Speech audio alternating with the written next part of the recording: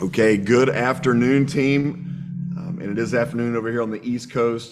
Good various parts of your day to all corners of the earth. So, thanks everybody for joining. This is the September Leadership Forum for Soul Refiner. We are thrilled to be here. It is me and my lovely wife, Christina. Again, we are in separate venues, same building today, as we continue to work on sets and making sure that we're able to get places that we can both be on screen. I see Captain Ron coming in.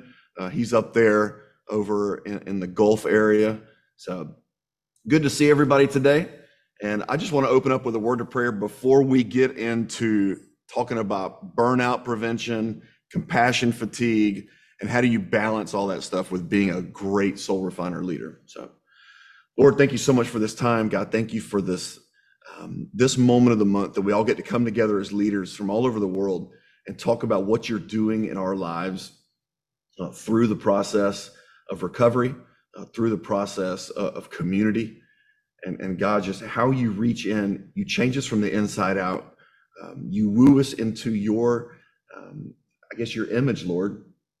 You make us want more and more to be like you. We can never do this on our own. We tried that once already for most of us, and look where it got us. And so, Lord, we make that submission to you. We make that surrender to you. And I'm not praying for it right now alone, Lord. I pray for it in those moments of despair, whenever we are on our knees and we're crying out loud because we need you. That's in your holy name we pray. Amen. So. Amen. Oh, honey, I just love seeing people using the chat and letting us know where they're calling in from. We have John coming in from California. Welcome, John, and Mark from Omaha, and Brian. And I can't see you, Brian, but maybe Tiffany's with you in Port St. Lucie. Ethan from Colorado, welcome. We have Mary in Kansas. Katie, good to see you. It's so nice to see David coming in from Bakersfield, California. From all over the country. It's beautiful, beautiful to see. Ron, it's good to see you. Bart and Rachel, we have our international couple. Wonderful to see Bart and Rachel from Belgium. It's so good to see you. And I still see more people coming into the waiting room. So Ben, of course, Ben, so good to see you from Venice, Florida. We always love having you join us as well. And Alex, it's exciting to see new faces. It's exciting to see familiar faces. And we have a fantastic topic today that I don't think is talked about enough, especially among people who have a desire to serve and to help other people, because those kinds of people have their eyes on other people and they can often overlook themselves. It's just the nature of being selfless, right, Lamar?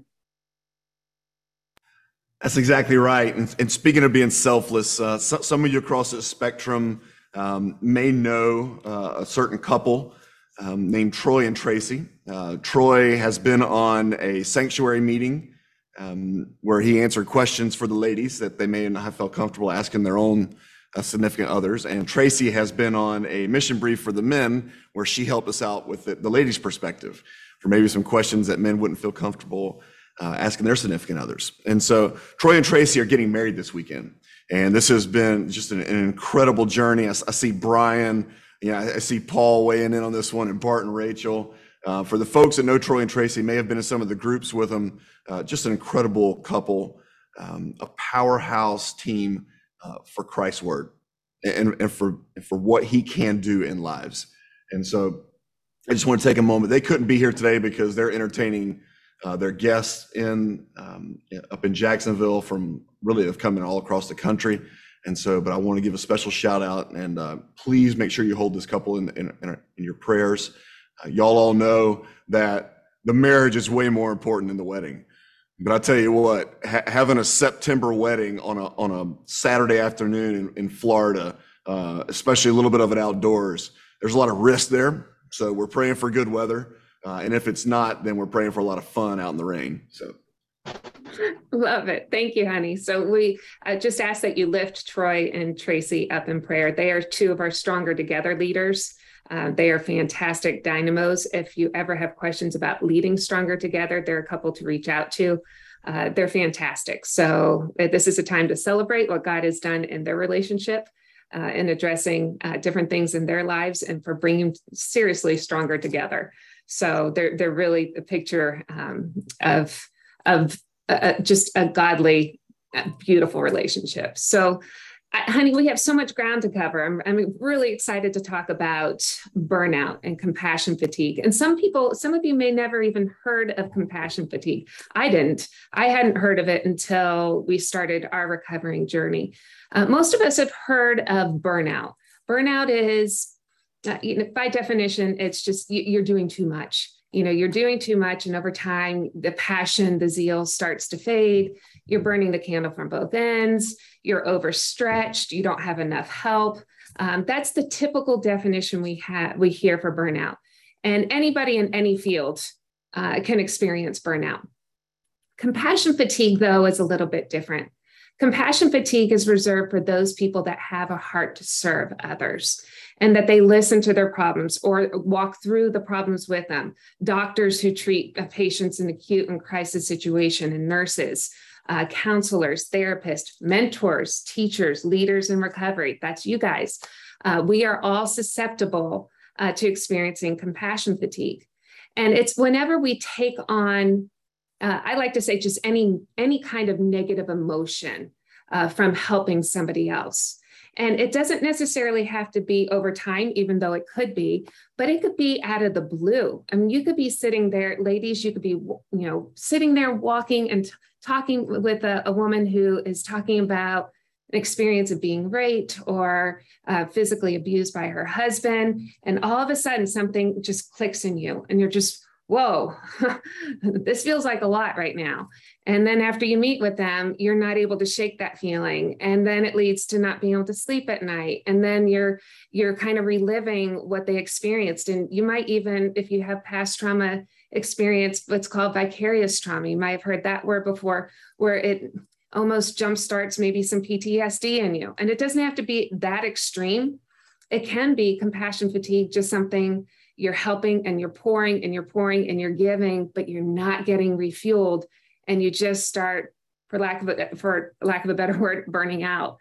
And so that compassion fatigue is something all of us in this room have a risk for experiencing. In fact, we all have one strike against us because you all are here leading and you have a heart to serve others. So that's risk factor number one, those that serve people, those that put others before themselves, and you're helping people that are in crisis situations, whether it's broken marriages, whether it's addiction, whether it's getting over betrayal, infidelity, depression, anxiety, any of those things, you're exposed to it.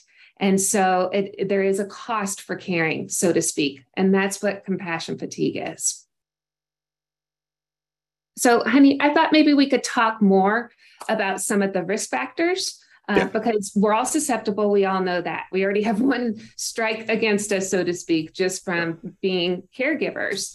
And so I thought we would go through, and I want everybody to grab either paper and pencil, or maybe your phone to take notes, or use the chat.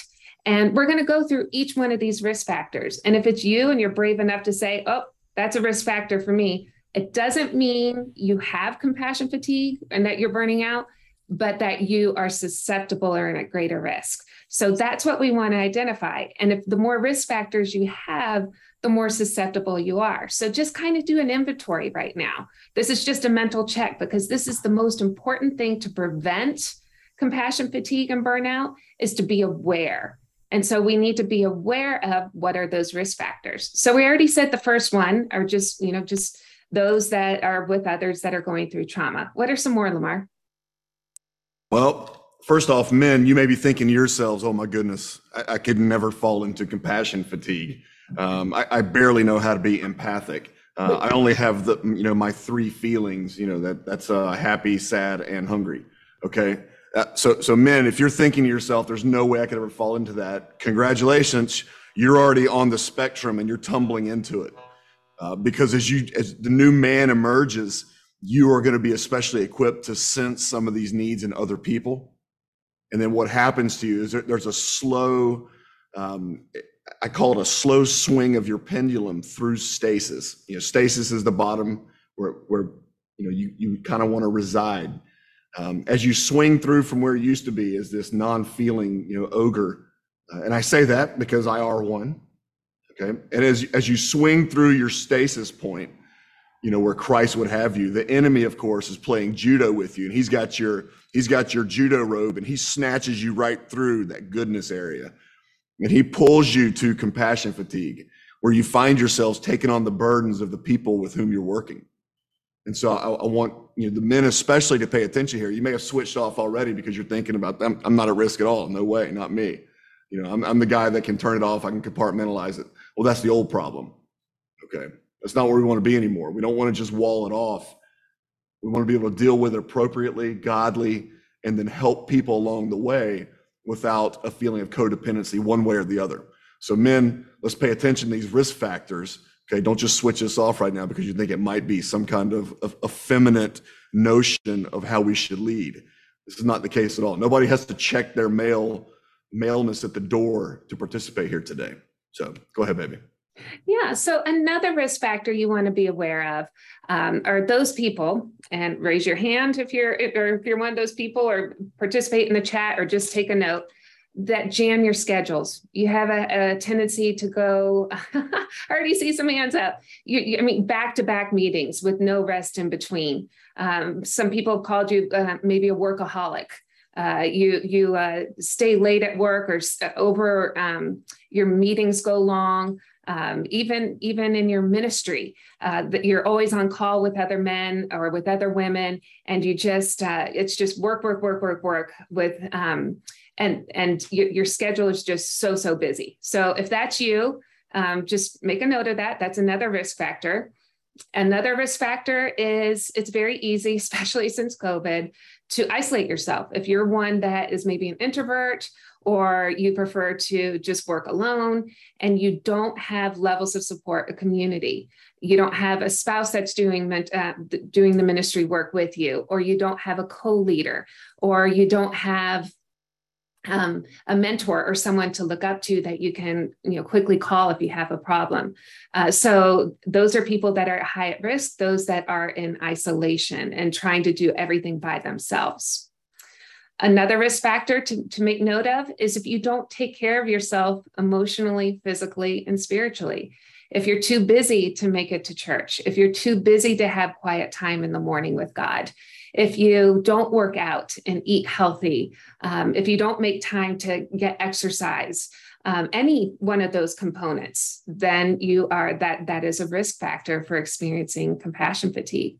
And I'm going to tell you that I would have to raise my hand for this one. This is something Lamar and I, we feel God right now telling us it's time to clean house, and that we are, we cut back on alcohol and our sugar intake, and we're working out, and I'm actually eating salads that I think is rabbit food.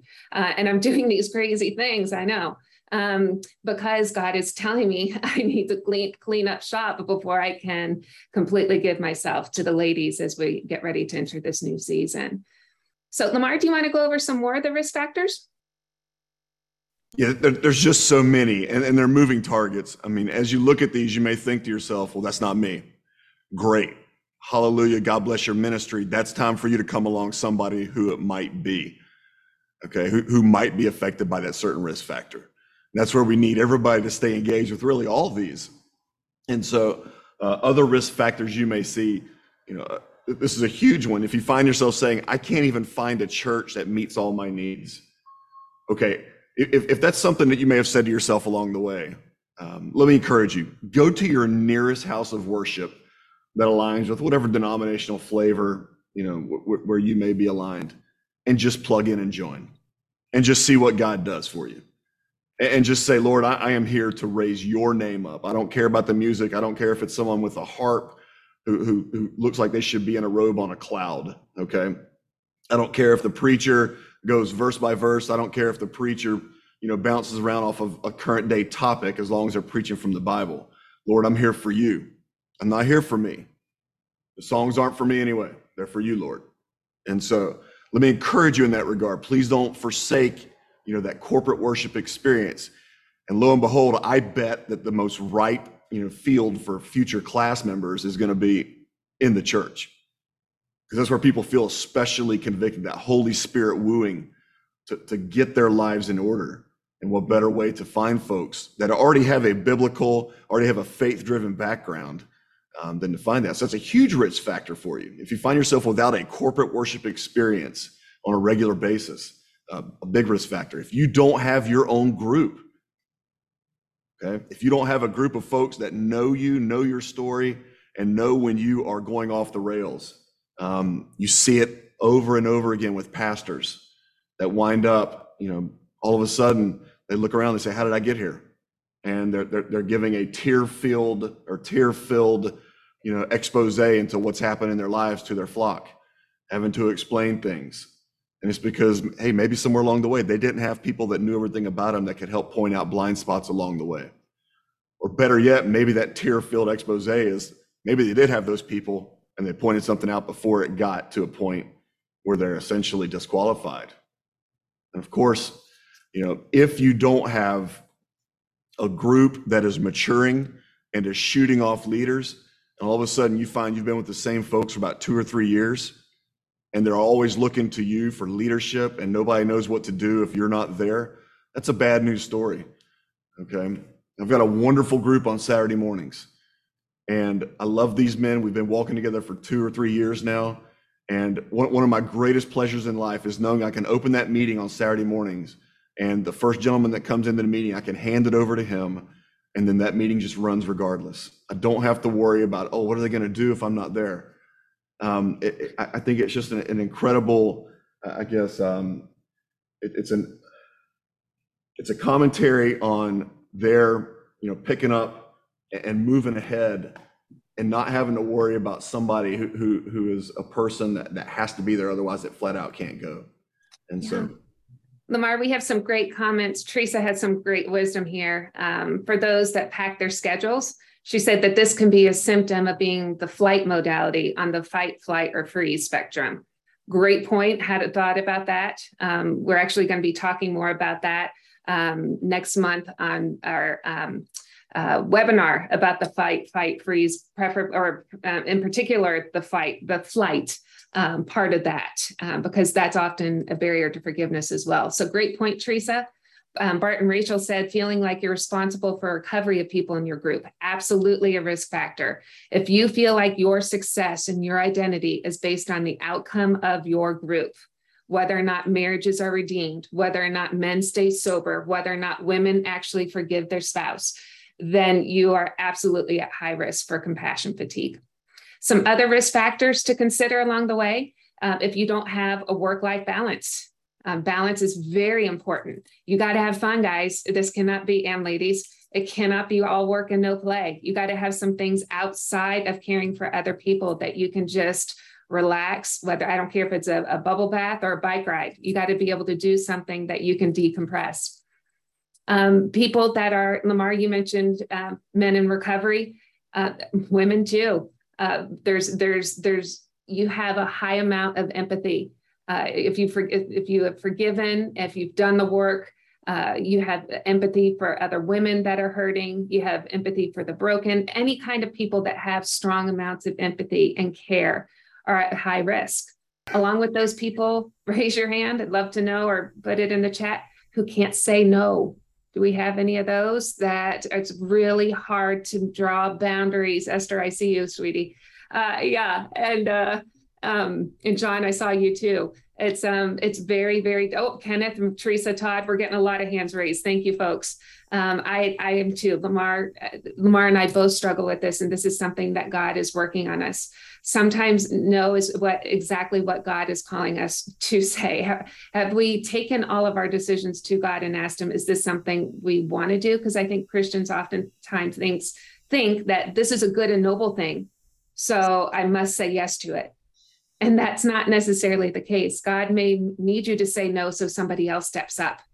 He may need you to say no so you can ask somebody else to come in and to give them the courage to step up.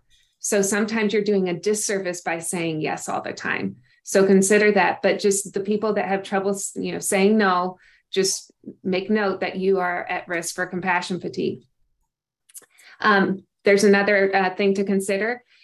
If you have things outside of your own recovery and your mentoring going on in your life that are stressful, which I think we can all raise our hands. If you have teenagers, if you have infants, if you have if you have work stress, if you've moved recently, any kind of stress outside of your recovery can lead to your increase of potentially experiencing compassion fatigue. So just take note of that. When there's a season that you're experiencing maybe a little more friction on the home front, a little more stress with the kiddos, just take note that I got to be careful because I can quickly burn out with the ministry God's given me. You might also have go ahead, honey. No, I really wanted to anchor there for a moment. And Yep. Any kind of even moderate change, all the way up to drastic change, that's a huge risk factor. Change is the mother of all risk. It's something we learn in the military. Whenever something is different, and we're off of our rhythm, we're off of our routine, okay, that's when we're especially at risk for slipping into either compassion fatigue or burnout. And so let me encourage you, if you're going through something otherworldly, so to speak, in some other part of your life, that's not a great time for you to be making big decisions elsewhere. If you're going through a move, it's not a great time for you to be thinking about what's the best way for me to put my kid in reform school. So, and if you're too young to know what reform school is, you should go watch the Little Rascal reruns over on YouTube. You can find them. They're really easy. They're a lot of fun. Okay. So be thinking about that. Is there something big going on in my life? What kind of decisions am I making? Is this something that is putting me at risk for slipping down that really, really tough slope? Yeah. And there's a few more things. Lawrence, I love what you said. False sense of guilt can be a trauma response. Yes, absolutely. And that leads me to the next one. Any unresolved trauma that we may have, right? Right, Lawrence? I mean, that's anything that we think we may have resolved, childhood trauma, PTSD, betrayal trauma, whatever that is, if it hasn't been, and it is an ongoing process. I'm not saying that if you have unresolved trauma that you can't lead. What I'm saying is you need to be aware that that could actually make you more prone to compassion fatigue. People without healthy coping mechanisms. If you resort to drinking wine, I'll be the first to confess that was a problem of mine for a long time, that every night that just helped me have a glass or two of wine to just cope and take the edge off because I was just feeling overloaded, hearing everybody's burdens all day. And I realized that's not a healthy coping mechanism. And it actually led to compassion fatigue on my part. Drugs, TV, if you feel like, I got to come home and watch garbage on TV. Social media can be one. Shopping can be one. Anything that could seem even healthy, like golf or, things that are innocuous in of themselves can be, if you're leaning to them first and not to God, and you don't have a healthy balance of it in your life, then you just need to do a check on that. So that's just something to be aware of because you could burn out quickly. And the last one that I have, go ahead, honey. No, I just wanted to call to attention. Somebody had mentioned, what was the part you talked about triggering PTSD? I don't know if that was when you were discussing vicarious trauma. So we'd love to kind of go back and revisit that. So, which kind of leads us to our natural, segue. Start throwing some questions into the chat. If you need to raise a hand to get a question out, go ahead and do that. But that's one of the things that somebody mentioned earlier, honey. What was that thing about? What was the part about triggering PTSD? Absolutely. If you have any unresolved trauma, if you have anything in your life that, let's say, for example, if I was abused as a child and I'm working with a woman and she starts talking about abuse that she's going through and abuse she had in her childhood, I'm going to attach to that and be like, whoa, and it's going to feel so real to me. And it may make me relive the past trauma that I experienced. I might get that heightened heart rate. I might want to fight, flight, or freeze. I might want to, I might start sweating. I might start shaking, trembling. I can actually get a PTSD reaction to what they're sharing with me because of something I had experienced in the past that I have not processed. So does that help, honey? Absolutely. Thank you. Yes, Jack, transference and countertransference. Yes, absolutely. Those are clinical terms that we use in counseling that counselors use. And it's absolutely a real thing. It's a real thing where you start feeling your patients pain, or who you are mentoring, their pain and what they're going through. Absolutely. Thank you for sharing that. Hey, I love what Lawrence said about news junkie. Yes. And you may have mentioned already, but we have a couple very near and dear to us, and they live elsewhere across the country. But I mean, the gentleman is just nonstop with the news, and that's all he really wants to talk about is about the outrage from one side or the other. And it's amazing what can happen to someone when that becomes their entire focus. And so I would just gladly, refer somebody to Revelation. If they get tired of Revelation, we can jump back over to Ezekiel. I think there's quite a bit of stuff in Jeremiah and Daniel we can discuss, as we talk about politics and where the world's going. But, it's a huge risk factor for us if we allow those kind of conversations to overtake, some of our relationships. So. Yeah. Absolutely. So how did you guys do? I mean, just let me know in the chat. How did you do with those lists? Did you, you didn't, I know there wasn't a scoring system, but did you find that you had just no risk factors? And if you said no, I'm turning this meeting over to you. So raise your hand if you said no, and I'm just going to turn it over to you. But if you maybe had 1 or 2, 3 or 4, or maybe 9 or 10. So if this is something, I don't care if it was 1 or 10, it's important to now know what are the signs and symptoms. Okay, so we know who's at risk, but what exactly does passion fatigue and burnout look like? Yeah. So some of the things that we might see is just chronic exhaustion. You might just get so tired, either emotionally or physically, spiritually, that you're just drained and you're kind of going into your classes just kind of sluggish and just, you have no energy. Yeah. Go ahead. No, I want to get to Captain Ron here in just a second, but I also want to mention not just exhaustion, but also the Sunday scaries. I don't know who had this in their work life previously, or if maybe you have it now, where Sunday nights you get that feeling of dread about Monday mornings. You get those Sunday scaries. Well, if that's starting to happen to you with your classes, all right, that's a huge warning sign for you that the risk factor is now sliding into a possible push towards compassion fatigue or burnout. Yeah, absolutely. There's also feelings of helplessness. Like, why should I even bother? What's the point? I can't help all these people. It's not doing any good. Everyone's relapsing. No one's forgiving. Marriages are crumbling. That kind of feeling can happen. That's a symptom. Like I mentioned before, abusing drugs or alcohol or food, using food as a comfort. I didn't mention that before. There's a thing called psychic numbing, where you're just kind of numb, where everything they say now, you don't have that compassion, empathy you once did, where it's just kind of like, oh, I've heard this story, same story, different script, different characters. Or you're hypersensitive, where you just want to cry at everything that everybody shares, and you're just over emotional. It can be the opposite end of the spectrum as well. And Lamar, do you want to go over some more? Yeah, I think I do want to go over some more here in a little bit, but as the questions are starting to flow in, we're kind of at our halfway point. So I want to see what Captain Ron has to say here. Greetings from the Gulf.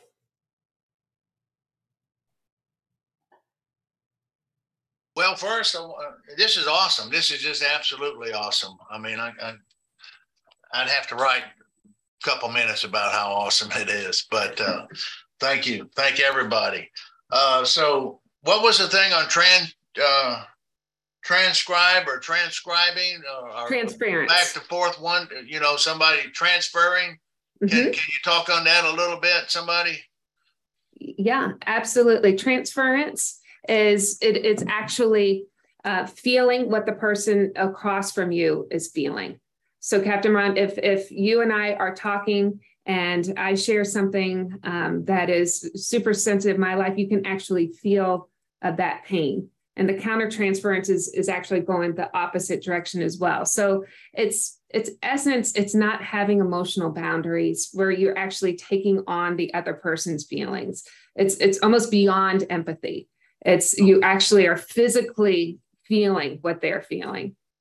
Okay. All right. Well, that makes sense. I'll study that a little bit. Yes. And the other thing was the PTSD thing. I remember you saying that if a person hasn't gone through their childhood trauma, then it's going to trigger their PTSD. Is that what I heard you say? Yeah, that is absolutely a possibility. If you have unresolved trauma, that someone that might have a similar story from you. Yeah. You start seeing a lot of parallels, you start seeing a lot of similarities, and you almost step into their place and you start reliving your past pain. So that's something, when that does happen, that's just a red flag saying, I have a little work to do in this area. And we're going to talk about how to manage it. I see some people, what do you recommend, ways to handle it? We're definitely getting there, because we have some tangible things that will help you, Captain Ron. Once we start recognizing these things. Step one is recognition, and now we'll start going through the other steps. Okay, so I was in the military, but I don't have any PTSD. I never left the States. I had an easy job. I don't know how that happened. I got drafted. I thought I was going straight to advanced infantry training and straight to Vietnam, but that didn't happen.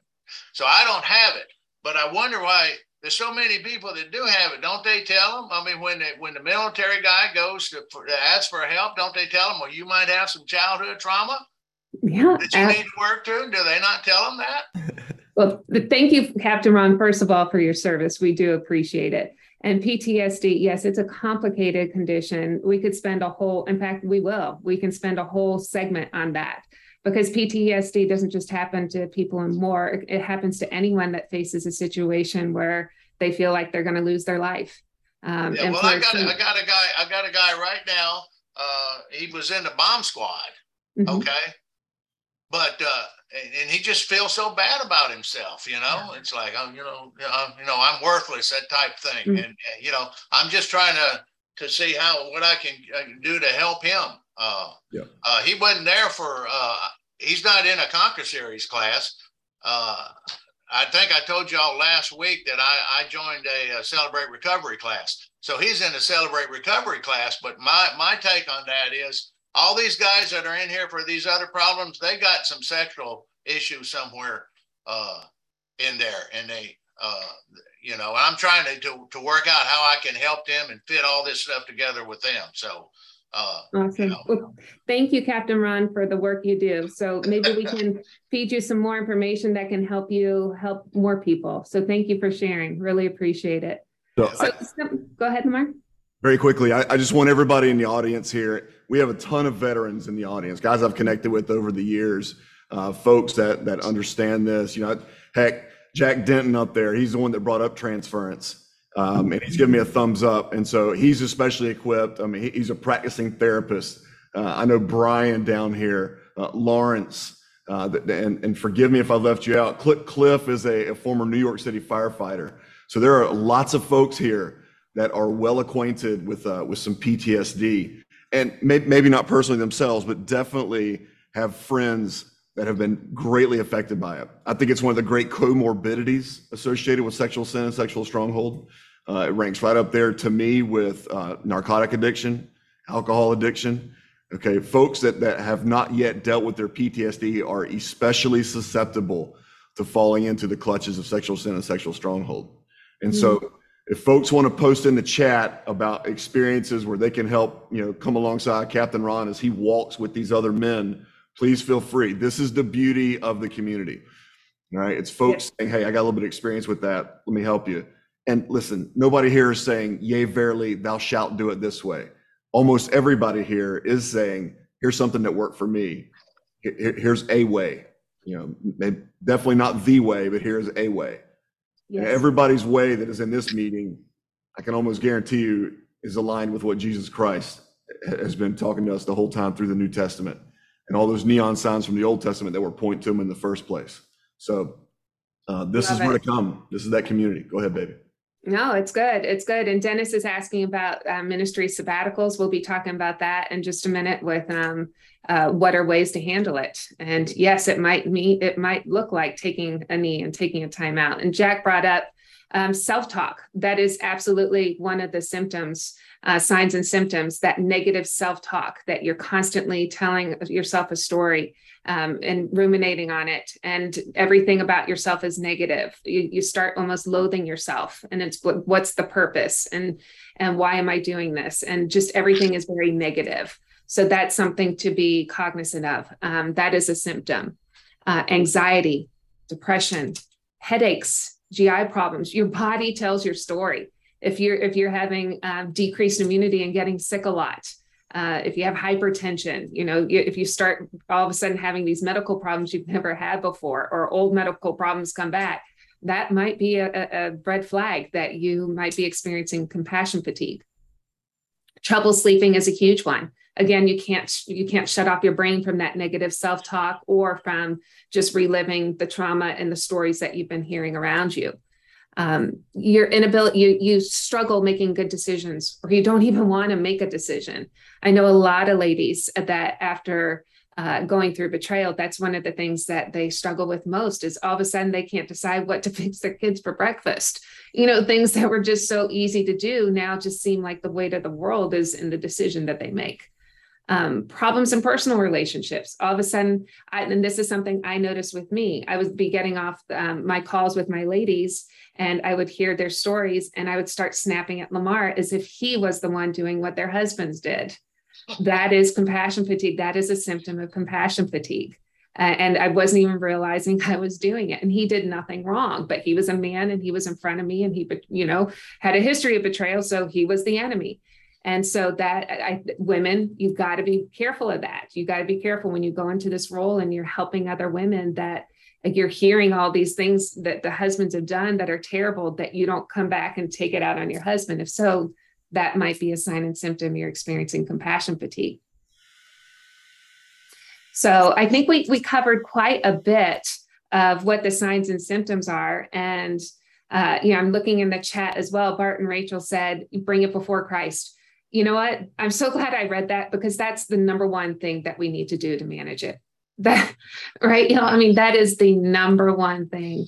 We have been gifted with the Holy Spirit. We are not alone. Even when we feel alone, we always have the Holy Spirit, and we need to bring it before Christ. First and foremost, we have to bring it before Christ. We cannot do it by ourselves. We absolutely cannot. And sometimes, like when, let's see, who was it that was asking about taking a break? Dennis. Thank you, Dennis, for asking that. Yes, sometimes you're called to take a break. And the reason why I know this is because it's biblical. Let's look at the example of Moses in Exodus 18. In chapter 18, Moses is hanging out with his father-in-law, and his father-in-law can see that he is clearly struggling. And his father-in-law, essentially, he just says, what are you doing? Because this is not good. He actually says that this is not good. You and the people with you are certainly wearing yourselves out, for the thing is too heavy for you. You are not meant to do this alone. His father-in-law held his feet to the fire and told him this. Moses had compassion fatigue, and you could see it in his behaviors. At one point in time, he smashed the tablet, and he struck a rock instead of speaking to the rock, and it cost him the promised land. And so we all have to be cognizant that if even Moses experienced compassion fatigue, we sure as heck can too. So that's just, it's biblical, it happens. And sometimes we are called to take a knee and rest, or to get extra help. So speaking of help, Lamar, what does that look like with managing? Like, what are ways that you use to get help from your brothers? Number one is just making sure that you have someone in your life, at least one other person that has a level of spiritual discernment through some of their experiences. And sometimes that does not rhyme with recovery work. Right. In some cases, you might not want it to rhyme with recovery work. You may want to have an outsider's perspective. I'm talking like a church elder type, or someone like I would say like a Jen Wilkes, from Texas, who helps teach a lot of these classes. Someone similar to Elisa Turkhurst, and obviously doesn't have to be a celebrity, but some of those folks have not been through betrayal. I know Lisa Turkhurst has, Jen Wilkes has not, but she's still someone that has a level of spiritual discernment that you can really appreciate. And you typically find these with some of the ladies at churches that have been really involved in ladies groups, healthy lady groups, that don't wind up on the gossip train, that wind up continuing to focus on the glory of our Lord and on enriching their marriages, on enriching their relationships versus, praying about people instead of for them. And so. Yeah, absolutely, Lamar. And, one thing that you and I have done that I love, honey, is there was a season where Lamar and I were both teaching classes every night, like 3, 4, sometimes 5 classes, bam, bam, bam, bam, bam. And we were teaching them actually in 2 different rooms in the house. And we eventually did burnout, but one way that we were able to stay in it for a while and for the season that we needed to was we debriefed with one another. And we didn't even need to mention names. We just came together and we just unloaded what was shared, on these calls that we were doing, because it was just too much to hear. So I highly encourage you to find someone to debrief with, but please, I encourage you to make it be a safe person that's removed.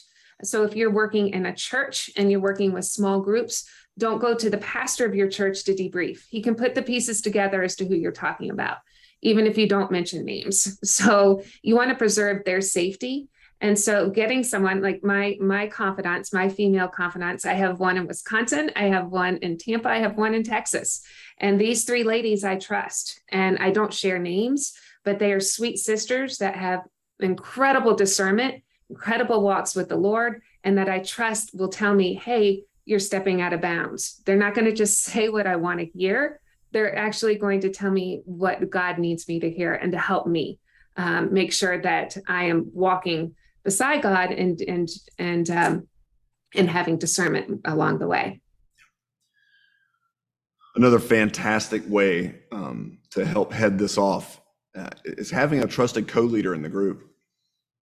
Some people, couch co-leader, they equate it to mentor, assistant, whatever that looks like for you. Somebody that when you come to that group, if you need to at any moment, you can hand the group over. And you can allow them to run with it. They may be someone who is 2 months into recovery, 2 years into recovery, but they have shown the ability to just go ahead and uplift the other people in the group, make sure that people get their share of time, make sure that they have the ability to call people out. They have the respect of the rest of the group, that in case something comes up, that we can say, hey, listen, let's just take a time out here. And if need be, they can do some of the hard work too. Sometimes the work of, hey, maybe it's better if you just tune in next week to somebody who may be acting out because the true leader's not there. So having a co-leader is a great way to head this off. Go ahead. Yeah, absolutely. And if you need to take a knee, that helps having someone already there that can step in to help you in that situation. Another one that you're probably going to dread hearing, but this is a measure that'll help you prevent compassion fatigue and burnout, as well as a way to help you if you already have experienced or are experiencing it. And it's boundaries. And boundaries are tough. It's hard to come home and say, you know what, I'm leaving my phone at the front foyer and I'm giving 3 hours to my family. And there's going to be no interruption. It's just going to be my family.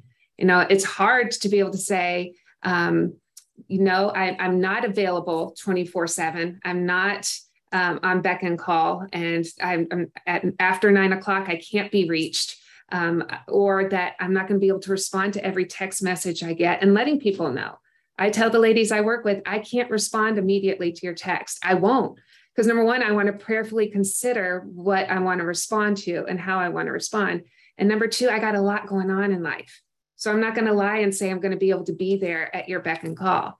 And that's why I encourage women to have multiple women that they can reach out to. So if they can't reach me, they can reach the next person if they're in crisis. So that's a big one is boundaries, setting up boundaries. One boundary that I have failed in is not setting an end time with the classes that I start. I think it's very important that once you start a recovery group or you start an accountability group, that there's a beginning date and an end date.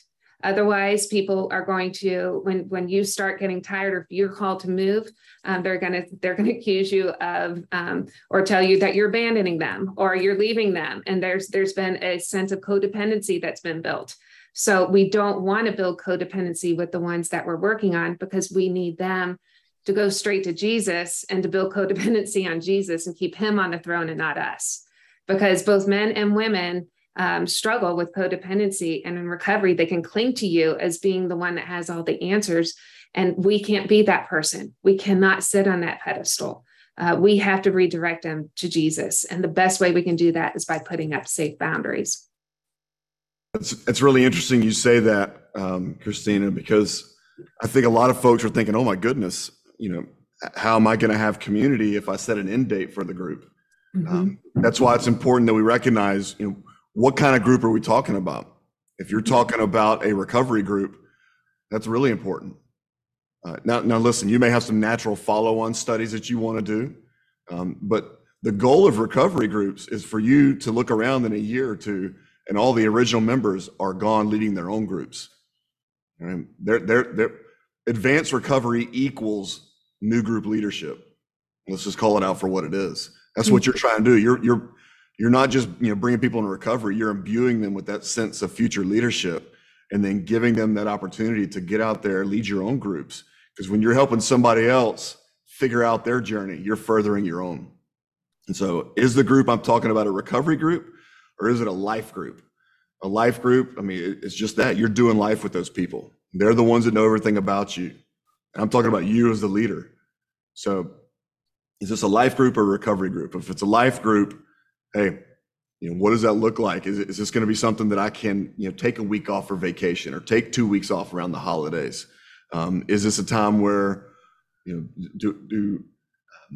do I just let the guys know what's going on right now?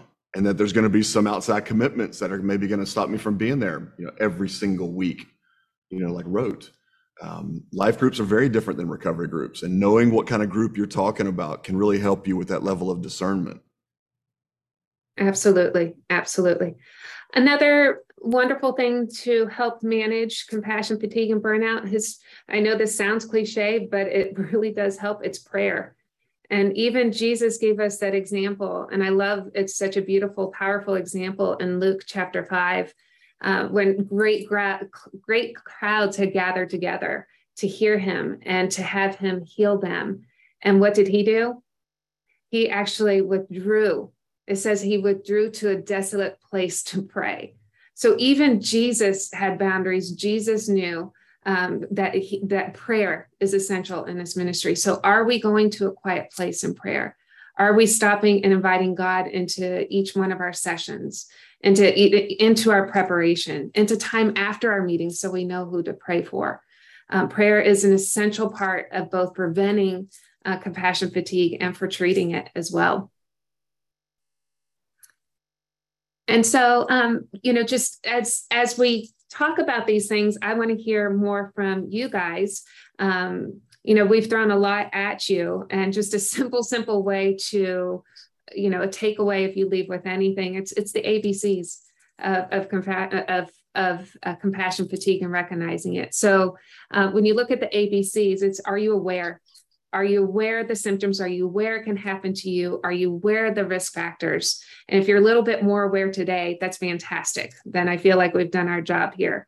But it's tomorrow, are you going to be aware too? Are you going to remember when you decide to pull an all-nighter, helping someone, or you say yes to another class and you already have too much on your calendar, or whatever that looks like? Being aware of the signs and symptoms and doing an honest inventory. And if you can't, and if you think that you might have blind spots that you don't see in yourself, inviting someone to do that inventory with you, inviting your spouse, inviting a best friend, inviting, a colleague or someone else in this ministry or not in this ministry, and just say, hey, can you help me do it? You know me, you've walked with me. Can you help me do a really honest assessment of risk factors that I might need to look for so I don't experience compassion fatigue? That's the A. B is balance. It's all about having balance in your life. You got to balance the work and the fun. You got to balance inviting God in. Everything is a balancing game. And then C, connection. And that's why we're here. We're learning from one another. You lean on one another. We carry each other's burdens, having, co-leader, friends, community, healthy relationships. Very important to have connection because we are not meant to do this alone. The enemy comes to steal, kill, and destroy, and he's coming after those that are all by themselves. They're easy sitting ducks. We can't be easy sitting ducks. We have to be able to surround each other and to protect one another. So that connection is just so, so important. So I'd like to open up the floor to any questions people may have or comments.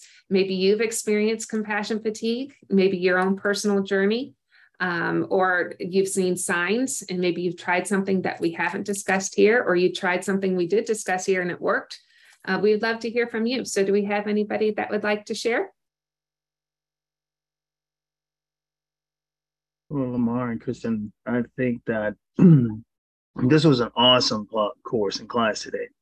And it's one that comes on the heel of Manuel and I doing our own inventory. And this week we actually took vacation to disconnect, reset, as well as refocus, create new vision for the next, the rest of the part of the year.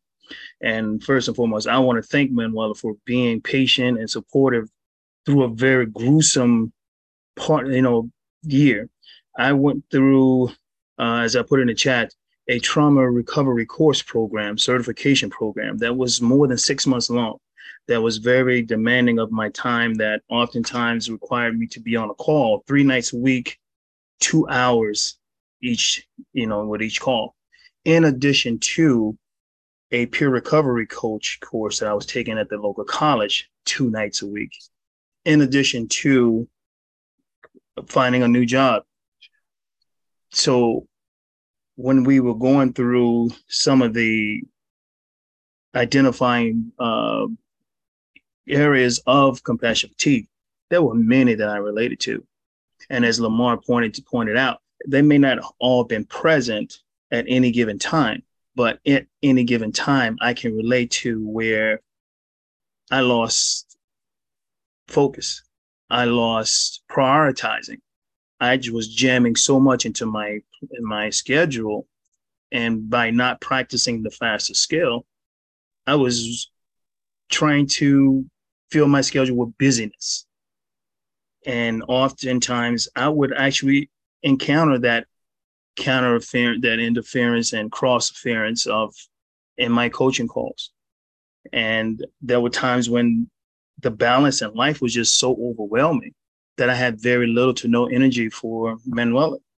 Mm. And that spilled over into confrontation because I just wasn't able physically, emotionally, or mentally to be present for her.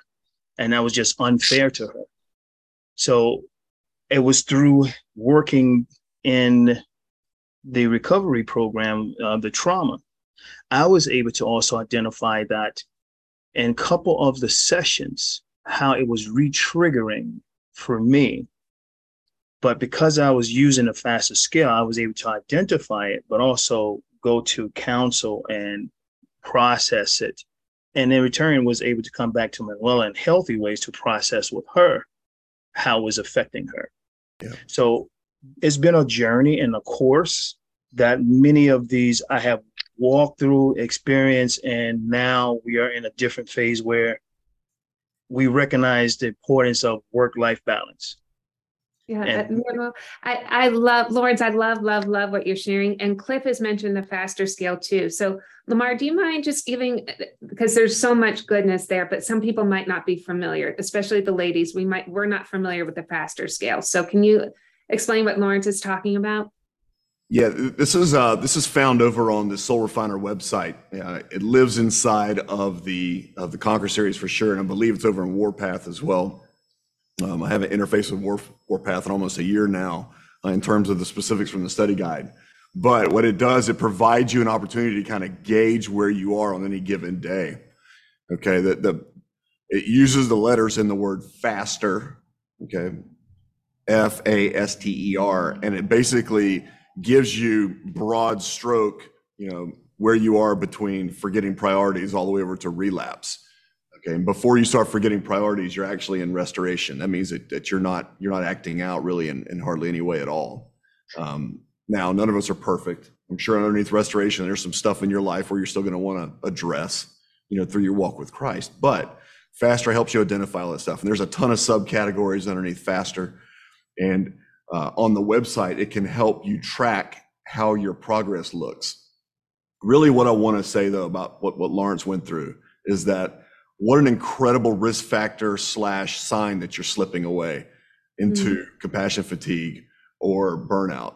If the relationships of, with the ones that are closest to you are crumbling, and you're looking around going, Lord, I'm answering the mail here. I'm doing what you need me to do. What a great, flashing neon warning sign that something's going wrong in your life. And it may have to do with your recovery work and even your recovery leadership if you don't have your marriage all sewed up. Okay. When I say all sewed up, I mean on the right path. Okay. None of us have got it all figured out. And maybe when we do get it all figured out, that's your last breath before glorification. Your sanctification's over. Congratulations, you made it, pile. On to glory. Okay. And so, likewise, your parenting relationship. Okay. Your nuclear family of origin relationship. If those are crumbling around you, okay, it's really hard for you to be a truly effective leader for the kingdom. Okay, so that's a great sign for you to say, okay, maybe it is time for a sabbatical. Now, I saw there was a lot of talk about sabbatical earlier in the chat. That's going to be a whole different topic for us eventually. So, but it's great here. Cliff opened up a can of worms talking about seeds. So, Cliff, if you're here, I'd love for you to turn on your mic and just clarify what seeds are. I don't believe it's schools excelling in emotional development certification. Jack, that cracks me up. That's hilarious. Cliff, I believe you're referring to something else. So do you have your mic? Yeah, in the Conquer series, Ted Roberts talks about seeds, and it's having social contact, interacting with the guys in the group. Plus, I put mentor, somebody that you can reach out to, or just a brother in Christ who you can just have that communications with and talk about whatever you're going through as a leader. The E is education. Educating yourself on this topic, educating yourself on your relationship with God, on people skills, whatever that you're led to do. But Doug Weiss talks about continuing to educate yourself on this topic, to learn more about it to help other guys. Next E is exercise. You got to make sure that you're moving, that you're getting blood flow through your body. And I have a big problem with that one. I'm sitting a lot. So I need to up my exercise.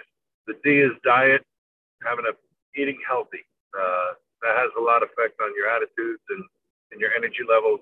Another area I need to work on. And the last S is sleep, making sure that you get sufficient sleep, which is another area I've been struggling with recently.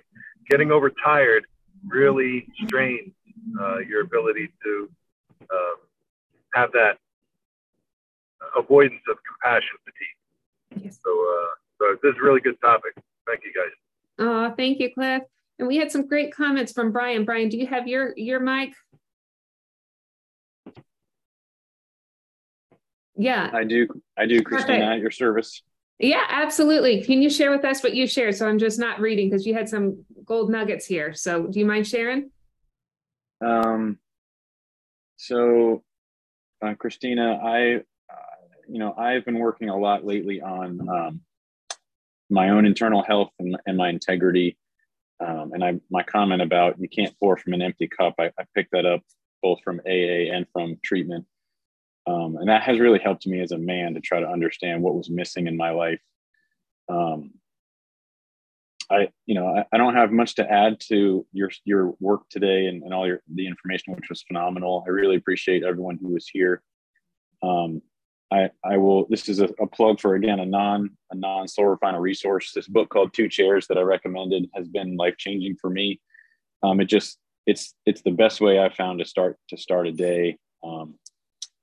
If anybody's interested in talking about more of this stuff, I'm happy to talk at any point. I appreciate all you guys are doing, and happy belated birthday to Lamar. I got to tell you a funny story, Brian. We came into work yesterday. It was his birthday, and they decorated the place Happy 60th, and with dinosaurs, saying he's older than dinosaurs. And we had convinced some people in the office he actually was 60, and he's like, I'm not 60. I'm not 60. And so it was a fun birthday from the cheap seats. Man, I tell you, thank you so much for bringing up that 2 chairs, and thank you, brother, for being here, man. It's so good to see you, and thank you for all the work you're doing in your Warpath class. One thing I do want to make some space for here, if anybody wants to announce anything verbally, please raise your hand. But I've had a couple of pings from leaders out there saying, hey, I'd love to announce a group I have coming up.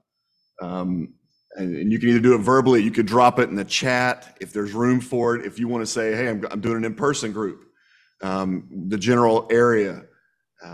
This is a great place to do that. If you've got extra room in one of your groups.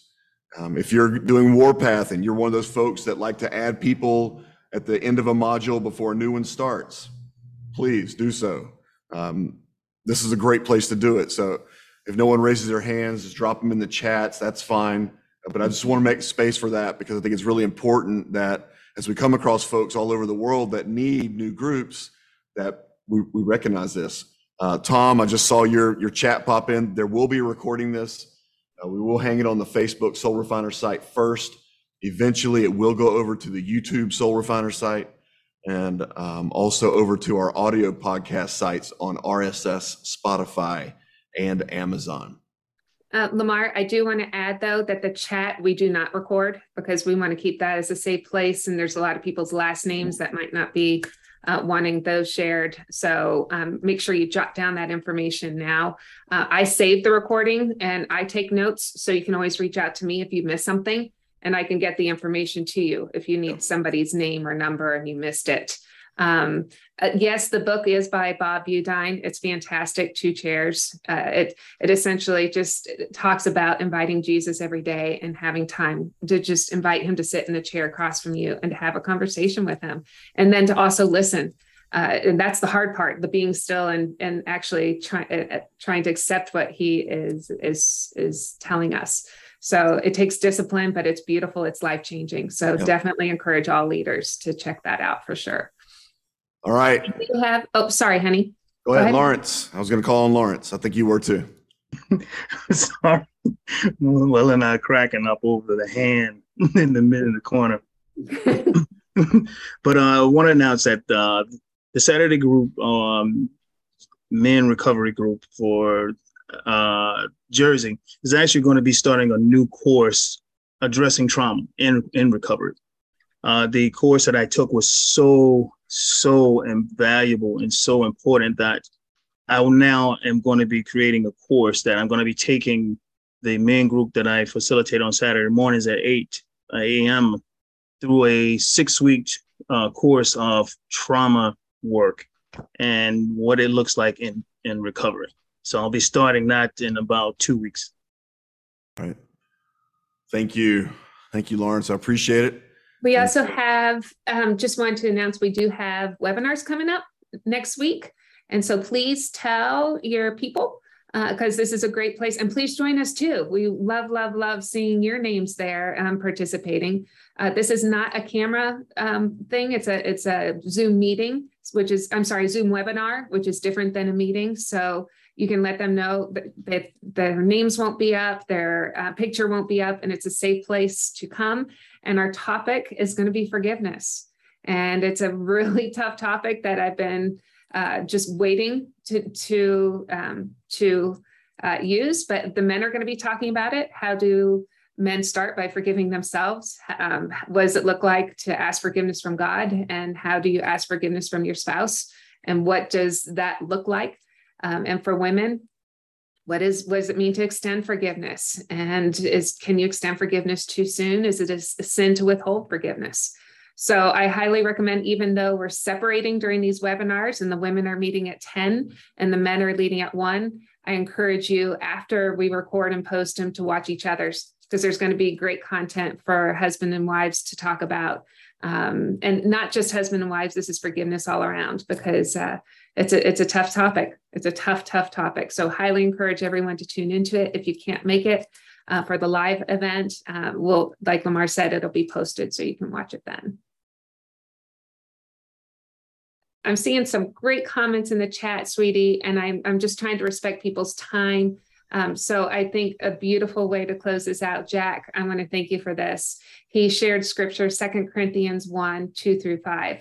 Jack, do you have access to your mic? Are you able to turn it on? Can you read that for us as we close out? Okay, he might not be able to. So I'll read it for us. It's praise be to God and Father of our Lord Jesus Christ, the Father of compassion and the God of all comfort, who comforts us in all our troubles, so that we can comfort those in any trouble with the comfort we ourselves receive from God. For just as we share abundantly in the sufferings of Christ, so also our comfort abounds through Christ. Amen and amen. That is just absolutely beautiful. I can't think of a better way to end our session together. It's the perfect scripture. So I just want to thank everyone for being here. We love you. Always reach out if you have any problems or concerns, questions, comments. If you want any notes on this, I would absolutely be honored to share my notes. If you want to have a list just to kind of make sure you're keeping yourself in check, I'd be honored to share that and send it your way. So Lamar, do you have anything else you want to say? No, if anybody missed anything in the chat that they were waiting for, please reach out to me. I did post my email address in the chat, so reach over to me. You can also hit me up at support@soulrefiner as well. That way I can close loop for any of you that may be waiting on something outstanding that you didn't get zorched over to your interface yet. But I'm going to go ahead and stop the recording piece of the meeting now.